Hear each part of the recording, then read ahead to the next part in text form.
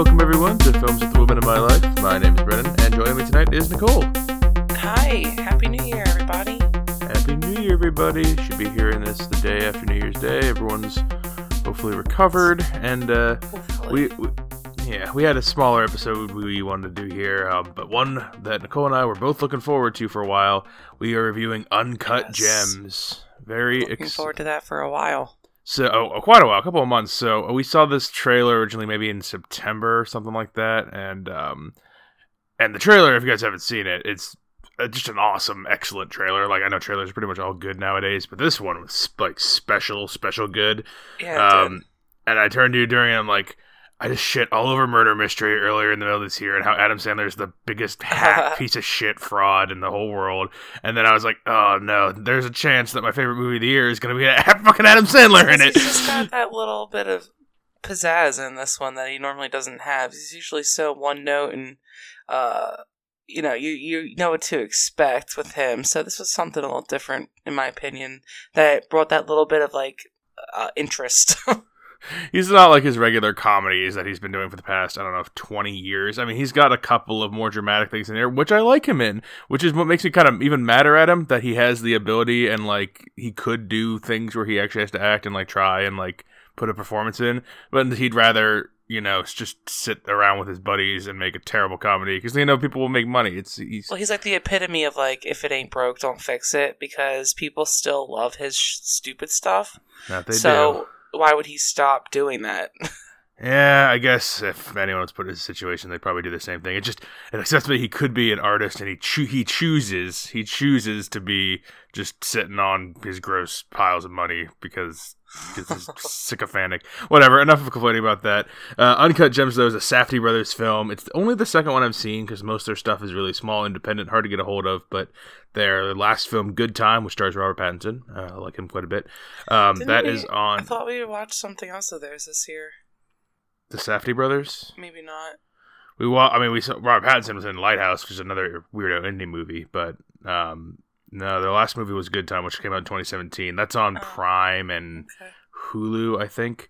Their other movies are Heaven Knows What, Lenny Cook, and Daddy Longlegs. I don't know if you've ever heard any of those. No, I haven't. Yeah, so this one, this last one they have like a very fast, frenetic, tense, panicky, and gritty grossness to their movies, which I quite enjoy. They're very pretty good. High strung. Like, the feel of this movie is pretty, like you just said, like, intense, and you feel sweaty, and, like, you can't pay attention to everything because it's just a whole shitstorm of stuff happening at once. And if you have a high blood pressure, I would not go into this movie in the theaters. It could trigger that. Here's a synopsis for Uncut Gems. Howard Ratner, played by Adam Sandler, is a charismatic New York City jeweler, always on the lookout for the next big score. And when he makes a series of high-stakes bets that could lead to the windfall of a lifetime, Howard must perform a precarious high-wire act balancing business, family, and encroaching adversaries on all sides in his relentless pursuit of the ultimate win. And it's a hard movie to describe the plot. That's a pretty good synopsis, because it's basically Adam Sandler's this guy named Howard, and he has a bunch of people he interacts with, and people just kind of fuck up constantly until the end happens. I was trying to explain this movie to a couple of my coworkers. They asked me about it, and I'm trying to choose the right words so that I don't give away anything, yet don't make it sound like it would be boring. If you've never seen the trailer, and I tell you, he's a jeweler that's got a bad gambling problem, I mean, who's gonna really want to watch that? But it's so much more than that. Yeah, it could be. There's a lot of good gambling movies out there that are totally different. I'm thinking of like Hard 8, The Cooler. Like, there's a bunch of like these gambler addiction people. What's the other one we like? Mississippi Grind, the one with Ben Mendelsohn, and totally different kind of movie. But all of these, and they're all different from each other. But this is. Yeah, it's if I had to say one thing about this, it's not boring. It's definitely engaging. But before we talk anything about the specifics of Uncut Gems, if you haven't seen it, it's in theaters right now. It just went wider. It came out earlier in the month, kind of select, so I think it's at most theaters now. So if you're going in for a regular Adam Sandler dumb comedy, this is not the movie for you. If you liked Adam Sandler in like Punch Drunk Love, then this is probably something closer to what you're looking for. And if you're a Safdie Brothers fan, you've probably already seen it because they're pretty good up and coming directors. I want more from them. So we're gonna spoil it. Last like chance. Bedtime stories. This is for you. I forgot that was actually an Adam Sandler movie. I like that movie. Oh God, I don't want to talk about it. Did he do the cobbler? Yes, he did the cobbler, where he puts shoes on and he becomes other. It just makes me angry talking about these other movies that he's done. They're ridiculous. The cobbler. I thought it was about like a baker making cobbler, and then I found out it was the shoe cobbler, and I was like, oh, I don't care. All right, we're going to spoil it now. We rate things here at Films with Women in My Life based on 4 criteria, and those are the plot, the characters, the visual and sound, and the overall resonance and feel of the movie. We're pretty much with Howard the whole time, or one of Howard's other random associates, but it's almost all Howard point of view. The only part that isn't is our beginning, which is in 2010. We are in Ethiopia in a Jewish mining community, and 2 workers are sent into a tunnel that has collapsed, and they discover a large black opal, which is like a gemstone. The titular uncut gem. And then we fast forward 2012 after a series of cool little shots, the opening credits and whatnot. And the whole movie pretty much takes place in 2012, I think. What do you think of that opening scene with like the organs, and then it's him getting like a colonoscopy? Yeah, it's cool. I like you go inside the gem real slowly, and it's all cloudy and mystical, and then it comes out literally in his skull, and I'm like, oh, Adam Sandler, he probably had a hand in making that happen. Just had to get one more poop joke in before you had to do your serious role. You just had to get one more anus joke. But Howard Ratner runs a jewelry store in New York's Diamond District. We learn pretty quickly he's not a great guy. He's got a lot of problems. He's mostly his gambling. He's got a estranged family who his wife finally wants to divorce him. He got some kids. And we run into a cast of characters throughout the movie, anywhere from his low-level scam partner, kind of, Lakeith Stanfield's character. You get, his wife, Idina Menzel's character, those asshole thugs led by Arno, which we learn more about later, played by Eric Bogosian. And we get guys like, Kevin Garnett, the basketball player. He is in this. He is in this quite a bit. One of his employees that we find out is one of his mistresses. Yes, I couldn't even get to her yet. Julia, who is Howard's employee, and yes, mistress, girlfriend, and all these people are all to a different degree scummy and bad and not particularly likable.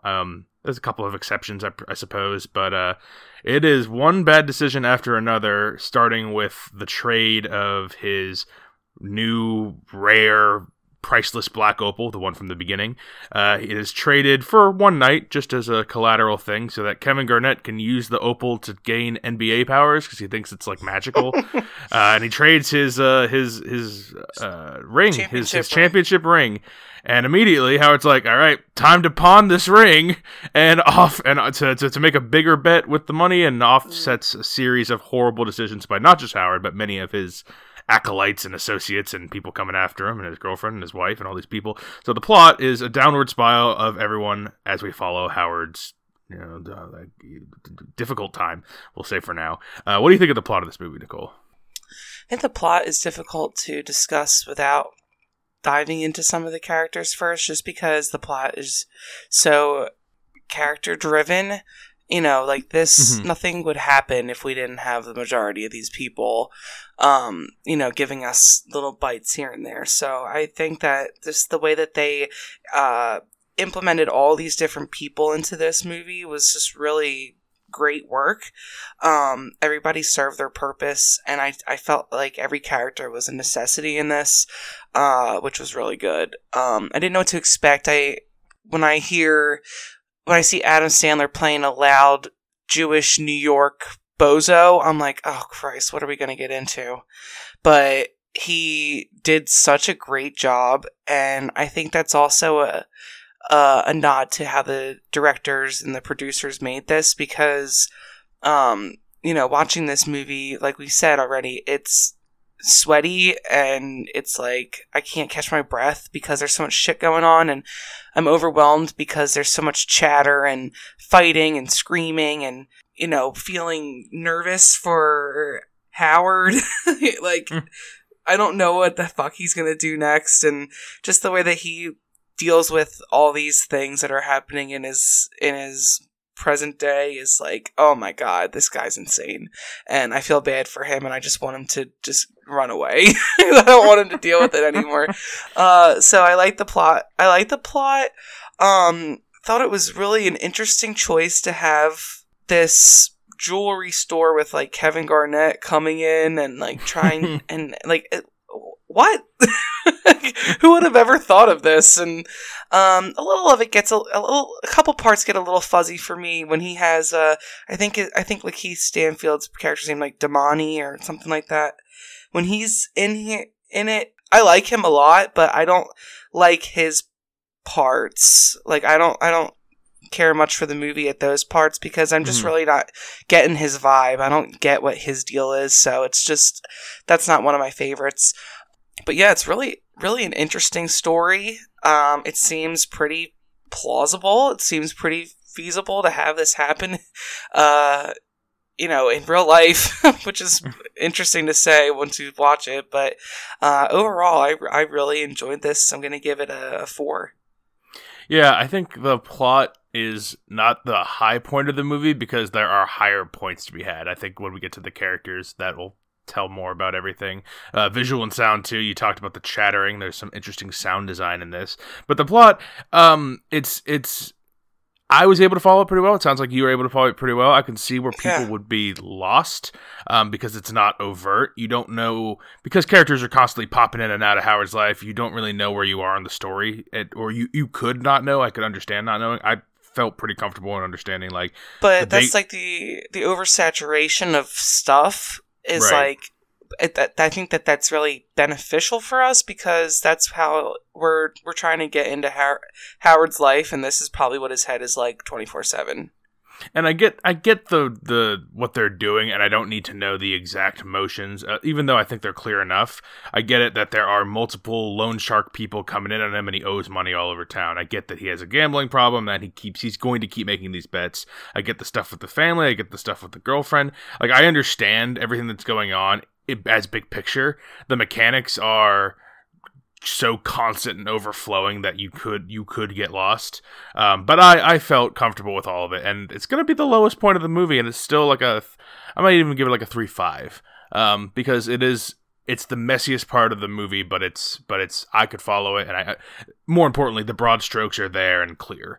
But let's do the more fun part. The characters are mostly gross, hideous people to varying degrees, but I thought they were all to also to varying degrees really fun. You know who you're cheering for, even though they're all kind of bad guys in their own way. You know who you don't like, and it's clear. And well, I mean, you're so right about that. Like, it is hard to say, oh, I'm cheering this person when they all really fucking suck. Like, you shouldn't cheer for Howard. He's a horrible bad person. Right? But you kind of you're like, come on, Howard, just figure it out. Stop fucking doing all this shit. That's what I said. I want him to just run away because I don't want him to deal with this shit anymore. He's so ridiculous because there's a point later on in the movie, we're jumping around a little bit here, but he has like a moment of clarity. I know you thought the scene went on a little long, but he breaks down crying. He realizes how shitty he's been, like, forever, and like he's like, I need to stop, I need to stop. And his girlfriend's there, who he treats really poorly a lot, but she's always along for the ride. And then after he breaks down crying, Garnett comes in and they have their big final exchange, and then he's right back on the horse of, wait, I got one more big plan. I think it's gonna work this time. And you're like, Howard, no, you stop. You were so close. Just stop. Right. All the characters. So we got Howard, which we already said. Kevin Garnett is in this quite a bit as a version of himself. And let's see, I already kind of went over the wife and Dina Menzel's character, Dina. Lakeith Stanfield's Damani, who's like his assistant who like recruits people. I think that's how Garnett got in touch with the place in the first place. Julia, the girlfriend, and then we haven't talked about him much. Arno is I guess we can say it now. This is more in spoilers. It's Howard's brother-in-law, which we find out in a nice little scene. He is like the lead of these other goons. And then those are the two goons that follow him around. I can't remember their names, but they're not. It doesn't matter. Not likable characters. Not like everyone else is. And the only other noticeable person I saw in here was Judd Hirsch, was Gooey, the father-in-law, the little old man who he recruits later for assistance. But yeah, those are all our characters. What do you think of the characters in this? Yeah, I mean, I'd have to say that my favorite dynamic here is between Howard and Julia. I just think that her devotion to him, even though he's just a shit boss, a shit person, a shit boyfriend, he sucks everything out of her, but she doesn't. She gets a fucking tattoo of his name on her butt. And like, we find that out in like the funniest way when he's breaking down, like crying, like I'm just a piece of shit. When after he had just yelled at her, kicked her out of his apartment, he's like, I got this tattoo, and it's Howie, and it's his face. He's like, why did you do that? It's so good. Like her feelings towards him, I find them to be so genuine. Like, I love her. I think she's hysterical. She's probably my favorite, other than, I mean, Howard's great, but... Yeah, she knows she's a side piece, but she's fully accepting of that and loves it and will love him as the side piece no matter what. Like, I just think it's so great. So I think she's definitely my favorite character. I mean, she's got a very important role at the end, which I think she does really great at. She's just so innocent, and she just really does a great job. I've never seen her before. Is she in other stuff? This is her first big role. Before this, she was a model and dominatrix. Oh, shit. Yeah, she's hot. Good for her. Yeah, they just kind of found her. She made her own short film a couple years ago about women in Reno. So, I mean... What's her name? Her real name is... I had it right here a second ago. Julia Fox. Oh, her name's Julia. Fox.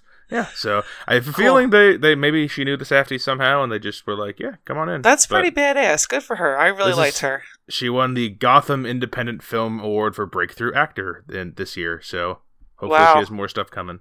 That's good. Okay, cool. Yeah, I think Adam Sandler, obviously the perfect choice for this. He could play a New York Jewish guy till he's blue in the face and everyone's going to love it. So, I think that was a good choice on their end. And he did a great job, honestly. Sometimes I'm really not a fan of Adam Sandler, I'll be honest. Sometimes I think he's just the worst person in the world. Almost always for me. Yeah, but he did a great job. He works. Yeah, this was a role meant for him. I had a moment of confusion when we had the, dinner scene. I don't know what it was for, some sort of party, and maybe it's like a Hanukkah party. I don't remember what it was. I think it was Passover. A Passover, that's right, Passover. And I didn't realize that Arno was the brother-in-law, and I didn't recognize him at the table. I'm like, why are these two guys fucking staring at each other? I don't understand. And then I realized what it was. I'm like, oh my god, that just added that little oomph to our story that I really liked. I'm like, oh shit, he's just loaded here for the rest of his life because you know he's always going to be there. So that was an interesting detail. Idina Menzel's character, I liked her. I thought she just played it very stereotypically of a wife that would be in this situation. I thought his kids were really annoying. Yeah. But I guess that was just them painting the picture of why this guy's life sucks so bad that he needs to resort to gambling and swindling and things like that. The one person that I want to say I was surprised at was Kevin Garnett in this. And I want to say surprised because he was okay. Like, I thought he did a good job. I heard before going into this that Kevin Garnett was like spectacular, and that's not what I think from this. I think for an athlete going in and playing themselves, he did better, above average for that type of person. You think of like other athletes who played themselves in movies, like this feels better than average. I mean, yeah, you're right. It wasn't cheeseball. Like, he played a role, so I was happy to see that. He felt like just like, you know, a rich, you know, a little full of himself, but like also kind of a weirdo dude. Yeah. No, I thought he was fine. He just didn't live up to the hype I was expecting, which is okay. Like, I didn't expect him to be this grand, actor or whatever. And the one character I was most disappointed in, I thought that Lakeith Stanfield's character was really, like, I didn't get it. Like, I get who he was. We usually really enjoy him and stuff. But that role where he was so shady and, lied to Howard. Oh, yeah, I got the jewel. No, I didn't get it. I don't have it anymore. That happening 3 or 4 times was, like, annoying to me. I didn't grasp that as well as I guess I should have. But overall, everybody was really good in this. It was really freaking fun to watch, and I'm going to give it a 3.5. Okay. Yeah, the characters, I think, other than the visual and sound, which we'll get to in a second, are one of the biggest strengths of the movie. It could be the best Adam Sandler role I've ever seen, and I've only liked him in 2 other things. And I've seen him in plenty to know his filmography. But yeah, he's just such a likable, despicable lead. You really do cheer for this degenerate. Like he's got the charm, and he's working it here. And in the fucking trailer, I keep going back to it because that's like what won me over. And there's the scene, and they showed it in the movie where he's with Idina Menzel, and he like looks right at the camera. He's like, "Please, give me another shot." I'm like, "Oh, you fucker! You're looking." He's looking right at the me's in the audience who have watched his fucking horrible comedies and like had to. And he looks at. He's like, "Yeah, come on." He's Howard. He's like, "Yeah, just give me another shot." Like, "Yeah, you asshole." And I did, and it was good. Yeah, I'm surprised. I'm not surprised. I'm glad you like Julia because Julia is the best side character. Yeah. She's really likable, and she has. Before we spoil the full ending, I mean, one of the happier endings, maybe the happiest ending of all the characters here. Maybe, I don't know. We don't really know for sure, but it seems that way. I'm curious what Momoke and Jess would think, because usually they don't like the side piece girlfriend characters, but I think she was just so genuine. Like, she played this role so well. I totally bought her that she just was this, like, absolutely loved Howard in this crazy, like, sick little puppy dog girl way. I don't know, but like devoted. But yeah, Garnett solid. Lakeith was good at what he was doing. I just didn't like his character. Like I didn't like how he was being used. I kept thinking when I was seeing him in the trailer. Remember what was the other movie with they're in Oakland, black and a white guy. Blindspotting. Yeah. Blindspotting, the main character in that, Daveed Diggs, I thought he would be a better choice for that kind of character. Because Lakeith is in a lot of stuff that I like, but this isn't like what I associate him with, really. Like, not this kind of like shady, like back alley dealer guy. By himself as a character, it wasn't too bad, but it's the wrong position for him to act this way. Yeah, this is the wrong movie for him to act like this in. His motivations were the weirdest to me, I guess, because, like, yeah, he's dodging the calls. Why is he doing that? Like, what's his motivation for that? Later on, he destroys the office, and we find out why, he's got those fake Rolexes. I think that's the only big plot hole in the movie is, if he owes all this money, why not just sell a bunch of his jewels? And I think that the little relationship's supposed to lead us to believe that not all his shit's good. Like, not all of it's like actually is valuable. Like, he's trying to sell this opal for $1 million. We learn on later it's like worth like what, $175K, which is still a lot, but like he definitely ups his stuff. Like, it's not legit. And any other characters, the goons are a good threat. They're not likable characters or really that interesting. I do kind of like the brother-in-law towards the end. Like, I kind of come around on him a little bit. I like how heavy-handed they were. Like, we could, like, when they're in the jewelry store and they come in and they're like, "Yeah, you owe us money. Like, where's the money at?" They're not holding a gun up to his face and they're not choking him and all this stupid shit. They're acting cool in the middle of the store, and they take him outside and punch him in the face. Like, I like that. That's true. That's true. Yeah. It's not overwhelmingly like, "Oh, we're gonna come kick your ass. Here we come." The Kids Play is a good example of that too. Where they take it outside. Subtle. It's very subtle, and I appreciate that more so than them walking into the jewelry store with customers in there and they come in, "Oh, if you don't pay us in the next 24 hours, we're gonna kill you." Like, they don't do that, which I appreciate. And I guess the only, like, Idina Menzel and the family are more so that we understand Howard better than they are standalone characters that work well on their own. I think when they're with Howard, I understand his relationship with the 3 different kids. They're all very different relationships, and I get just enough taste of each one to understand it. Like the girl, obviously the daughter he has estranged, but the one kid he like gambles with, and they like joke around and like have a good time. Like, I like the different little bits there. And then Judd Hirsch, I always loved seeing Judd Hirsch. I liked him as the old. He was funny, man. And his one scene at the auction, which I guess we could talk about because where else are we going to talk about it? There's the auction where Kevin Garnett's opal, or I guess it's not his opal yet. It's Howard's opal. Is going to be going up, but he needs to get it back from Garnett, who borrowed it, but he has to get the ring back. You see all these crazy things that happen. Eventually, though, the opal does make it to the auction. Garnett's bidding on it, and Howard can't just let him win it. He needs to upbid him. He's trying to drive the price up, so he tells his dad, he's like, "Don't worry, Garnett's good for it. He'll keep bidding up." So he keeps like nodding to Judd Hirsch across the room, and Judd Hirsch keeps bidding it up. And eventually, Garnett's little advisor is like, "No, I'm not going to keep bidding it up." And so Judd Hirsch gets dropped with this $200,000 opal. You just see him walking out. He's so mad, and I was like, "Oh, I really didn't think it was going to go that way." Like it's. Oh my god, that was I like that part. It's so all funny. Done so stressful. That's the thing. Is this whole movie so stressful and infuriating, but fun, and it's just a good balance. But enough about all that. The characters for me are a 4 or 5. They're solid. No major weaknesses in the acting. Just some character motivation issues keeping it out of the full 5. But our lead's great. A lot of good side characters. The visual and sound, though, I really want to talk about this because go for it. It's frenetic. I guess I'll give mine first. Visual and sound in this. I'm close to a 5, but I think I'm gonna.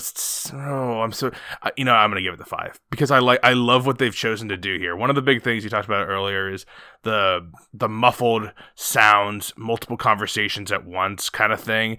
It seems very organic and real. It's wild.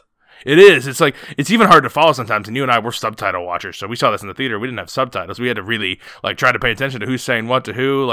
And not to interrupt you, but when you brought up that scene where Damani is in the office and he's, looking for his watches and he's ripping shit apart. Mm-hmm. I missed that. I missed all of that because I was focused on the phone calls were all coming in constantly. And the conversation with Kevin Garnett. I missed all of that powerful part because I was watching something else and I'm like, oh my god, I don't know where the fuck to look. I don't know what to do. You could definitely go back and see this multiple times and pick up all the the Safdie brothers actually had, how they have sometimes in scripts they'll have dialogue for characters out of focus to say, and they'll kind of have a little bit of things here and there, but for the most part it's just they call it peas and carrots. You just say nonsense words to each other, peas and carrots, and then that's what the background characters do. In this, they had 43 extra pages of dialogue for characters who are not named, just to talk in the background and have specific conversations to muffle the sound and make it feel like a crowded nightclub or a shady sidewalk. Every time they're going somewhere, they're specific written conversations for the extras to have. When Kevin Garnett comes in, there's 3 or 4 different conversations. Garnett's talking to the one to Julia, but he's talking to Damani, and his doctor's on the phone saying shit at the same time. The phone call stuff is so good. The colonoscopy doctor's on there, and then you also have the Garnett's assistant or something on one of the lines because he's trying to get a hold of him, and then there's a third call going on. There's just so much sound going on, and then the soundtrack. I love the synth techno music to it. It keeps everything going, and then when it needs to be quiet, when it has to calm down, when he has to talk with Idina Menzel in that little dressing room later on in the movie, when he's asking her to give it another shot, it quiets down, it calms down, breaks the tension with good laughter, gets right back on track into craziness. The reason this movie works even more so than the awesome characters is that it's visceral and kinetic, and all the sound works great, and the visuals. I mean, everything's just done so correctly. I love all the zoom ins to the opal, and I love the transition shots. Everything looks fantastic in this. I can't knit too many picks. It's a 5 for knit too many picks. Pick too many knits. 5 for me. Nicole, what do you think of the visual sound? No, I completely agree with you. I thought that this was just really perfectly done, and that thing that's grabbing our attention the most is you just brought up, that the extra dialogue that was so unnecessary to make but so necessary to implement, because it really set the tone of how he wanted us to feel in this. He wanted us to be in Howard's head, and I swear to God I felt like that because my brain was going nonstop. Could you imagine this guy who owes X $100,000 to 10, 15 people, and he just got this jewel and he's helping out an NBA player and his wife and his girlfriend and this and that and the other and blah, blah, blah, blah, blah. That is what he feels all day long. And no wonder he's fucking insane. They played it right out for us in here with, that tension that he built with the sound and the dialogue. It was just really impressive. they chose to set the tone of the time period by that whole Weeknd portion. Right, The Weeknd is in this. We didn't even mention The Weeknd, as well as other rappers, Cash Out and Trinidad James. I don't really know them, but yeah, yes. that was okay for me. I think they just wanted to say they had The Weeknd in a movie. There was the whole little thing where Julia is doing. The point of it was that blow in the background bathroom with him, and then he thinks she fucked The Weeknd. Yeah, I know, but I could have gone without that. Okay. I guess we had to just keep the movie moving of him having to kick Julia out of the apartment or whatever. But right. the scene of his apartment looked like 2012, I guess, if you want to say it that way. He's got like the old an Xbox in there and all the goofy lights and it's like a neon lights in his apartment. And they did a good job of setting the scene, regardless of how I feel about needlessly putting The Weeknd in there. But no, all in all, I thought it was just really fantastic. What was your number? I don't remember. I would give it a 4.5. Okay, and then let's we've talked about all the middle stuff. The end, though, is Howard. He has his big last crazy idea. He sells the opal to Garnett. Then he does this crazy speech to Garnett about they don't think you're gonna cover the spread and get all these points and rebounds. Whatever. He's speaking in just nuts. And he's speaking in gambler terms. He wants the 3-way bet with a 7% vig, all this shit that I don't know how to speak any of it, but he's speaking that way this whole time convincingly. And he's he's not convincing to Kevin Garnett, because Kevin Garnett's looking at him like he's got 3 heads. Garnett's like, this guy's fucking crazy. And I think and the whole time we've been on Howard's side and looking through Howard's eyes, but after that scene where he breaks down and has this moment of clarity and then goes right back to being crazy Howard, from there on out, I feel like we're more fly on the wall. We're more watching everyone else, because Howard makes this crazy bet. He has Julia go and deliver the money to Mohican's son so he can make the bet. And the goons come in to try to get him.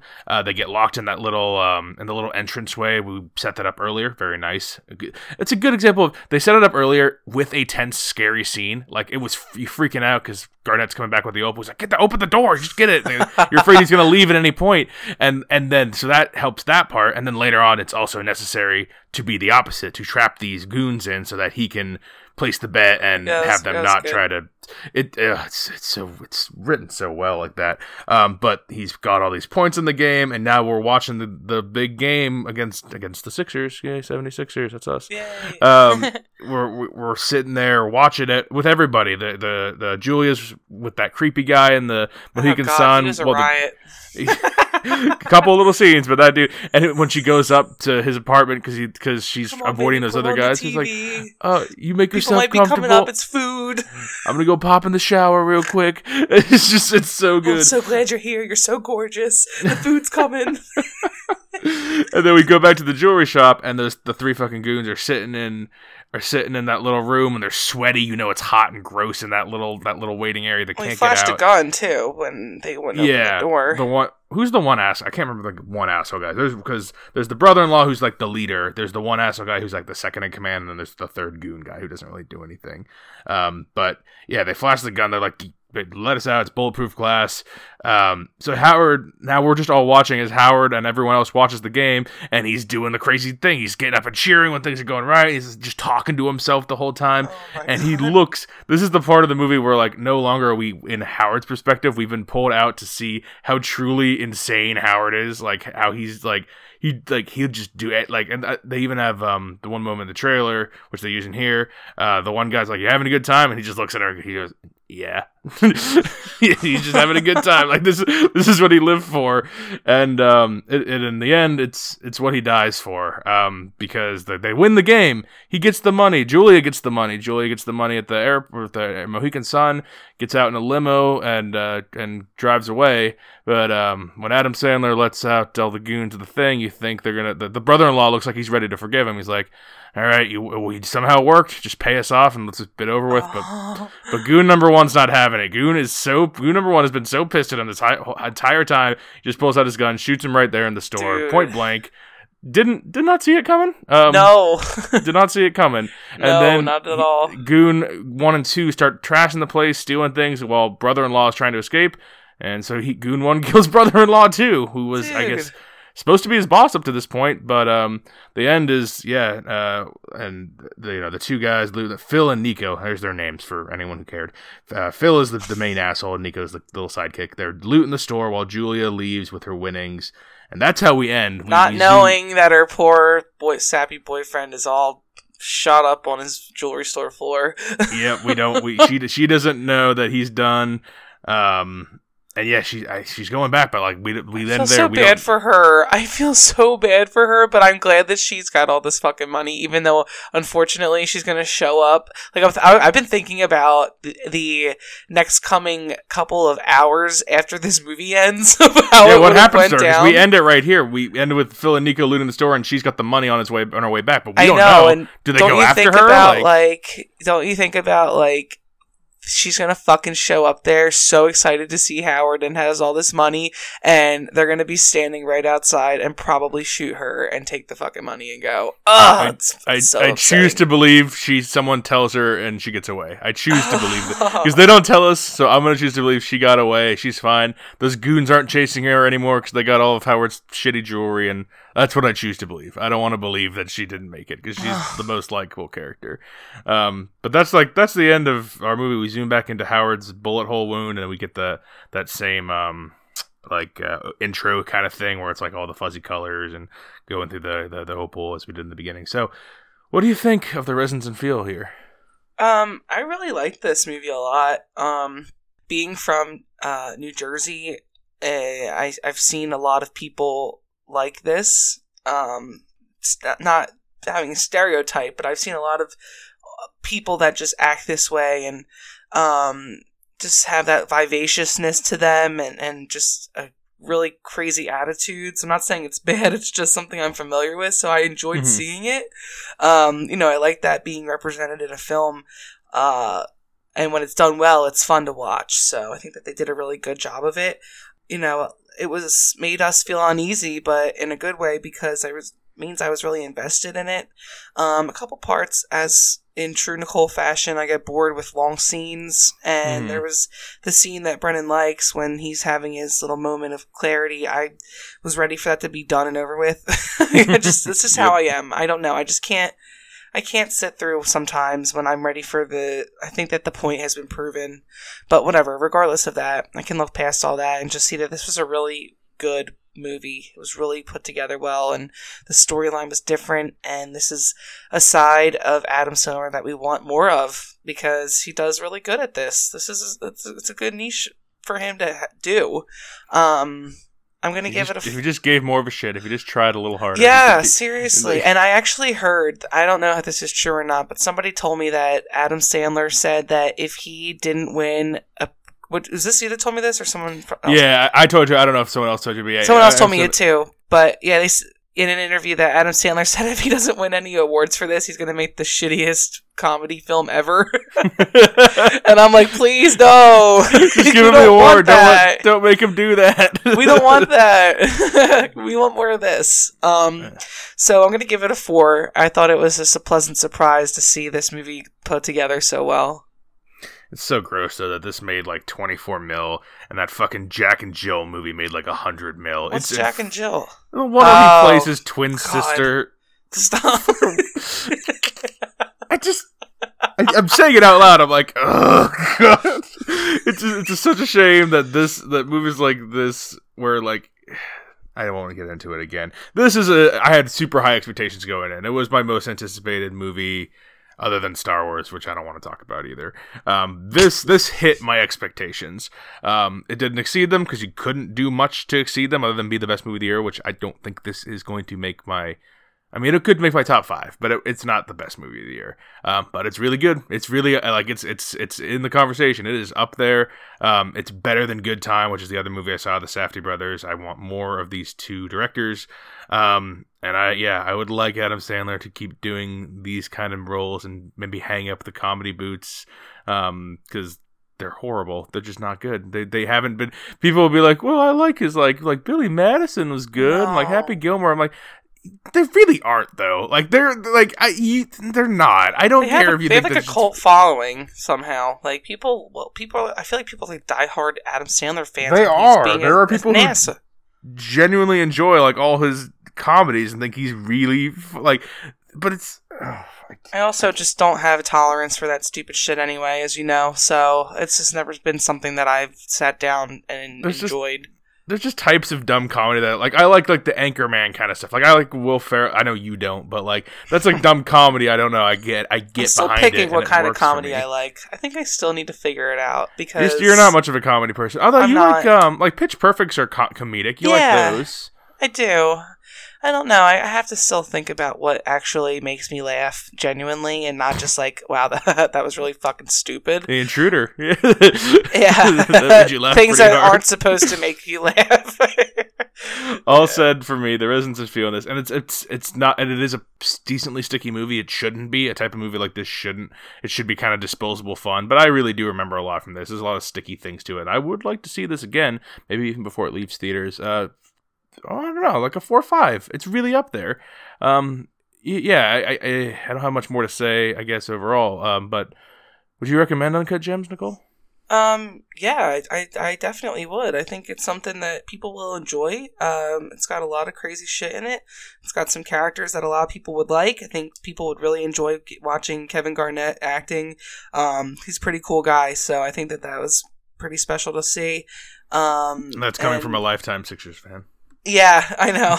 This was difficult to watch for me sometimes when they were dogging on the Sixers, but no, it really was a good movie. I would recommend it. Yeah, I'm on board, 100%. Recommend, easy recommend. It's interesting though. Like I saw, we were always looking at the critical versus audience scores on Rotten Tomatoes. I always like the differences between critic score. No surprise, 92 deserves it.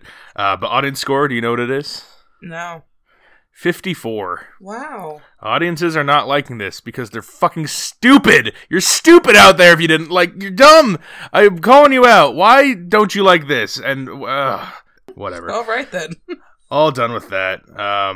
That's Uncut Gems 2 recommends from us. So if you trust our opinions on anything else, go see it. I don't know why you would, but bless you if you do.